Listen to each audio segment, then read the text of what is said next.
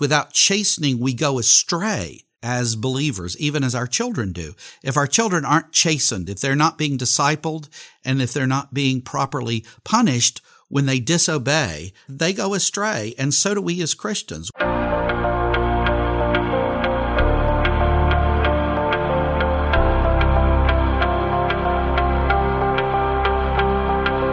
Welcome to Mid-America Reformed Seminary's Roundtable Podcast, a broadcast where the faculty of Mid-America discuss everything from Reformed theology, cultural issues, and all things seminary. This is episode 90, and I'm your host, Jared Luchabor. Thank you for tuning in. In this concluding episode of Dr. Alan Strange's series on church discipline, he discusses the practice and basis of church discipline, of course, using Scripture as our guide. Let's hear what he has to say.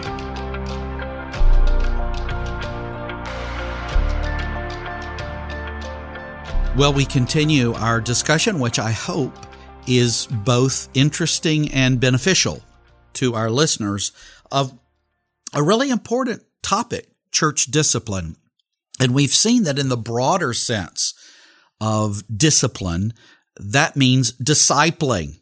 And there are a number of ways in which we're discipled, chiefly through the means of grace, both in a public exercise of those means chiefly, but also in the private use of those means as we read God's Word for ourselves and pray and speak of these things in our families, but also the kind of discipline that is not always sought for, but can be, we might say, imposed, and the importance of the informal discipline of friends speaking to us and maybe challenging us about an attitude they see in us, something we've said or done, then they want to say, is this really what we should do?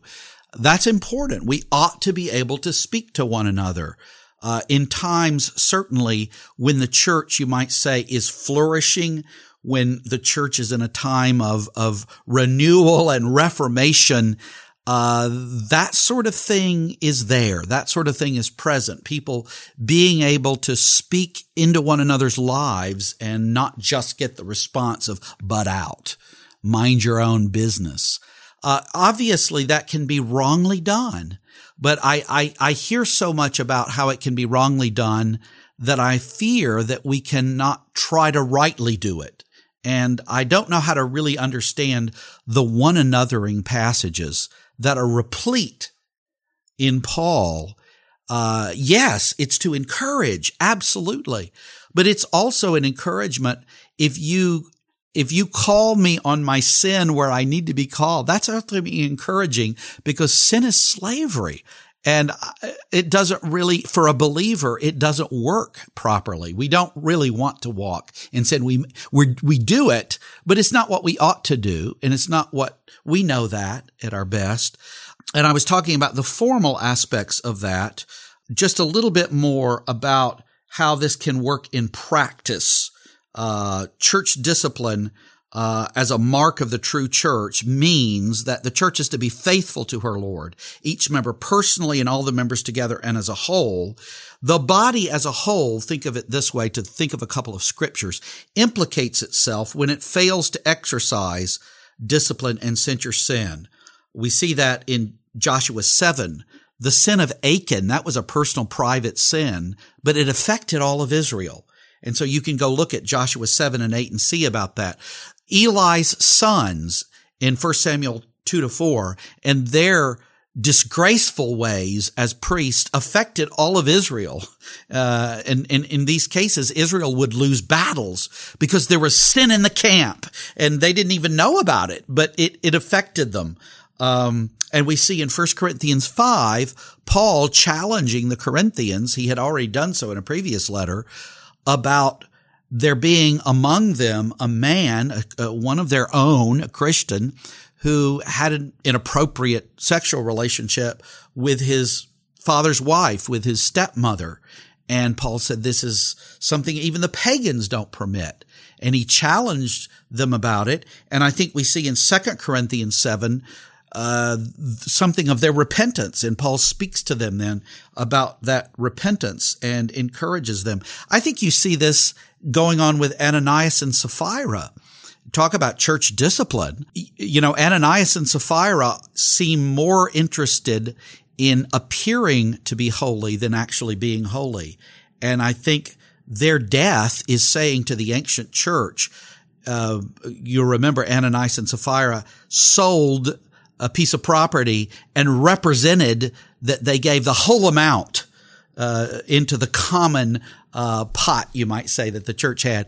They weren't required to do that, but they represented themselves that way. In other words, they wanted to make themselves look better than they actually were. And it became very clear with Peter that this isn't going to fly, and they both die. I mean, you might say, wow, you're calling that church discipline? Yes, of a very certain sort. Here, the apostle, by the inspiration of the Spirit, knew what had happened. We don't have that same kind of insight, of course, that Peter had, but he was given that insight. And you see something there of the need to deal with sin, that sin does affect the whole body. It also should be said that discipline in the history of the church has either been neglected or abused. I mentioned this before, but just to say a couple of things there. Calvin lamented its neglect in Geneva. Calvin had come into Geneva in 1536, and he had to leave unceremoniously in 1538 because he would not admit these open adulterers to come to the table of the Lord. So he barred the table to what were called libertines and was sent into exile. And the reluctance of the council there in Geneva to leave to the consistory the question of admission to the table. The civil magistrates wanted to say who should come to the table, you might put it that way, instead of the consistory, which was the spiritual council of the ministers and elders. That stemmed from medieval clerical abuse of excommunication and interdict. In other words, what you have in the Reformation is certain civil rulers, what ultimately comes to be called Erastianism from Dr. Thomas Erastus. This Erastianism is the notion that in some sense the state is over the church, or the state has the power of the keys to say who can take communion and who can't. The reason that ever came about was because the power of the keys had been so abused by the church, particularly in the medieval period, where if you ran afoul of the Pope, he would, for political reasons, essentially excommunicate you, or maybe if you were a ruler of a country, put your entire country under interdict, which meant all sorts of things. We won't get into the details of that, but it meant that your country didn't enjoy all the means of grace, so to speak. So this has been abused. Excommunication as well as deposition from office has been abused throughout the history of the church. It's been used as a tool to get at one's political enemies. We see this in the case of Chrysostom. We see it in a number of cases. And we can do either in our churches today. Think, on the other hand now, of what's gone on in the last century to century and a half. And in many liberal churches, you've had the church winking at sin, as in many seeker-sensitive churches, where nobody would ever be called on the carpet for anything. People can live very ungodly lives, and the church never says anything about it. And so we want to make sure that we don't abuse discipline or neglect discipline. So as we think about the abuse or neglect of church discipline, let's focus a little bit on just what the basis of church discipline is. Backing up just a little bit here. It starts here. When we've talked about discipling, we need to recognize that God himself chastens us. When we think about discipline, God himself chastens us. Proverbs 3, Hebrews 12 tells us this, right? God chastens us so as to enable us to die to sin and live to righteousness. That's a definition of sanctification, which is that work he's doing in our lives right now. But if we're going to die to sin, which the older theologians would say mortification, they like to use that word, and live to righteousness, vivification is the big word for that, which is to say to put off the old man and to put on the new, to use the language of Ephesians 4:17 and following, and Colossians 3:5 and following. We need chastening in that, because without chastening, we go astray as believers, even as our children do. If our children aren't chastened, if they're not being discipled, and if they're not being properly punished when they disobey, they go astray, and so do we as Christians. Without chastening, sin isn't checked in our hearts, and we are not treated as sons. Hebrews 12:8 is very strong here. It says, because we're sons and not illegitimate children, we have chastening. And the reasoning there, you have to follow the reasoning in Hebrews 12. The reasoning is that illegitimate children are not going to receive the inheritance. That's the case historically and legally. The illegitimate children aren't the heirs. It's the legitimate children who receive the inheritance. And so they must be groomed to receive the inheritance. And that grooming to receive the inheritance involves discipline. It involves chastening. And in fact, Hebrews says no son is without chastening. And that's the remarkable thing about Hebrews 5:8. It says, though he were a son, he learned obedience through the things that he suffered. And we really can't comprehend that remarkable statement. But we know this: if Jesus needed to learn obedience through suffering, we certainly do. We're not even sure what that totally means for him. We understand he has a human nature with his divine nature. He's one person, but he had to learn obedience through what he suffered. Charles Haddon Spurgeon put it this way: God had one son without sin, no sons without suffering. And so it makes it unmistakably clear that God chastens us not because he hates us. Remember, Israel in the wilderness says in Deuteronomy 8, you brought us out here and we're experiencing what we are because you hate us. And no, I haven't brought you out here because I hate you, but because I love you. I want to sanctify you. And so we're disciplined in these ways. We're disciplined by the Lord himself working in us, we might say, by trials and afflictions, by the self-examination that he requires at the table. When we come to the table, we're supposed to examine ourselves. That's an aspect of this discipline. He enables us to put sin to death, or as Mark 9 puts it, have salt in yourselves, which has to do with dying to sin. So the Lord disciplines us himself. He disciplines us, as we've seen in the previous talk, by our previous podcast, I should say, by others in our lives, that is, by the one anothering of the church, by private counsel of others. And then he disciplines us by the properly appointed authorities in the different spheres of our lives. He disciplines us in the family. The fifth commandment says to honor your mother and your father. Well, they're the ones disciplining you. He also disciplines us by the engine of the state, the civil magistrate. When we're stopped by the policeman, this is why we say, yes, sir, officer. Thank you, officer. Lovely day, officer, because he has due authority and we submit to that. And the church, there's due authority in the church. Matthew 16 and 18 makes clear the grant of authority that God gives to the governors of the church. And Hebrews 13:7 and 17 talks about how we're to submit ourselves to those who are given rule over us. And one thing that I would also like to talk about here, maybe to finish out our talks at this point on the discipline of the church, is also, and it's important to bring this into consideration here so our viewers don't leave with a wrong impression, which has to do with the nature and limit of church power relative to discipline. You see, church power it's important to understand the nature of church power. It's ministerial and declarative. Positively, that means the power given to the church is to serve and to teach, like Jesus says in John 13, to wash one another's feet.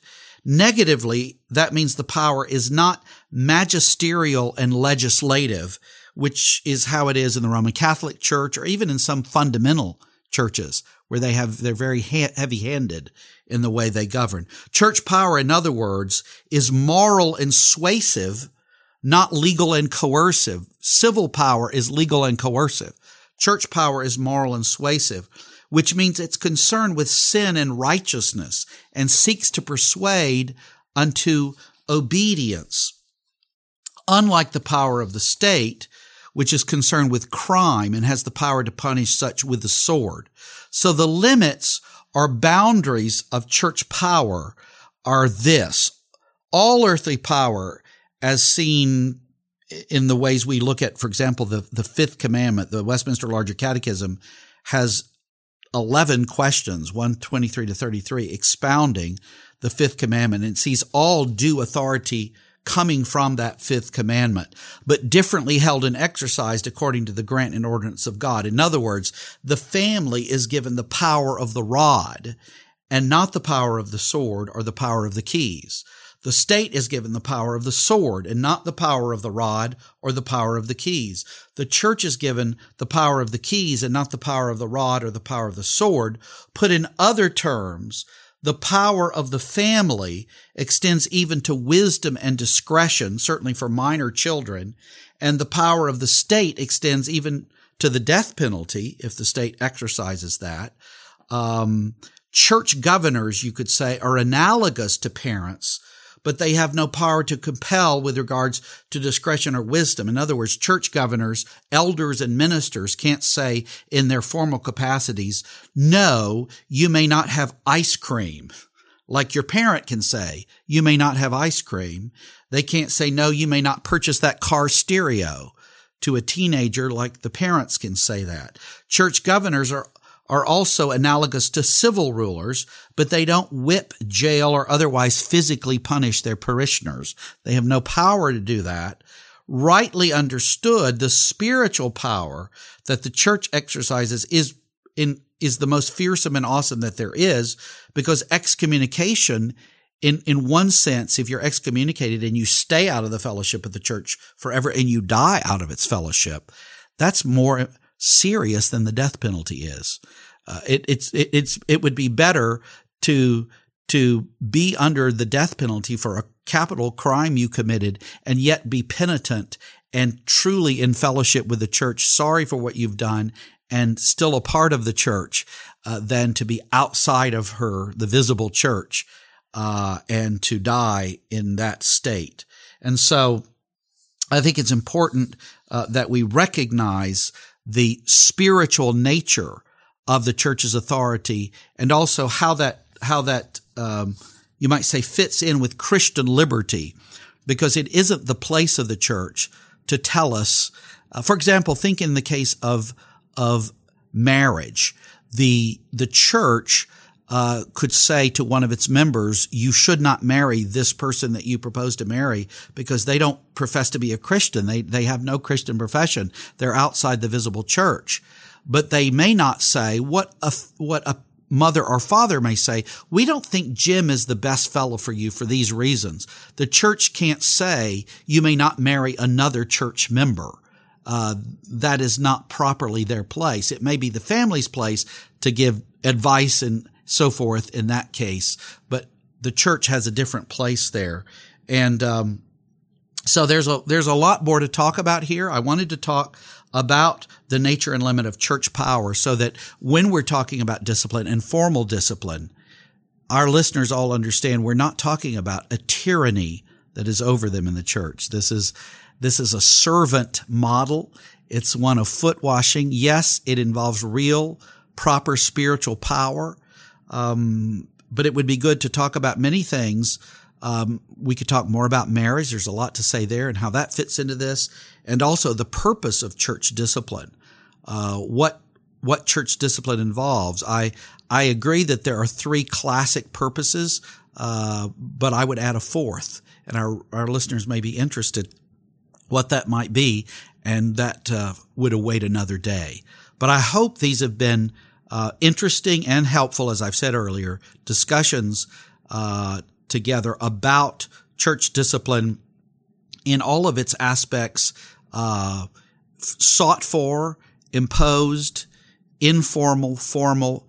The point of it all is that we want to be in submission to our King and Head, the Lord Jesus Christ, and to walk in all of his ways, and to be called, to be brought up short by those who are properly positioned to do so, and even our fellow Christians when we don't do that.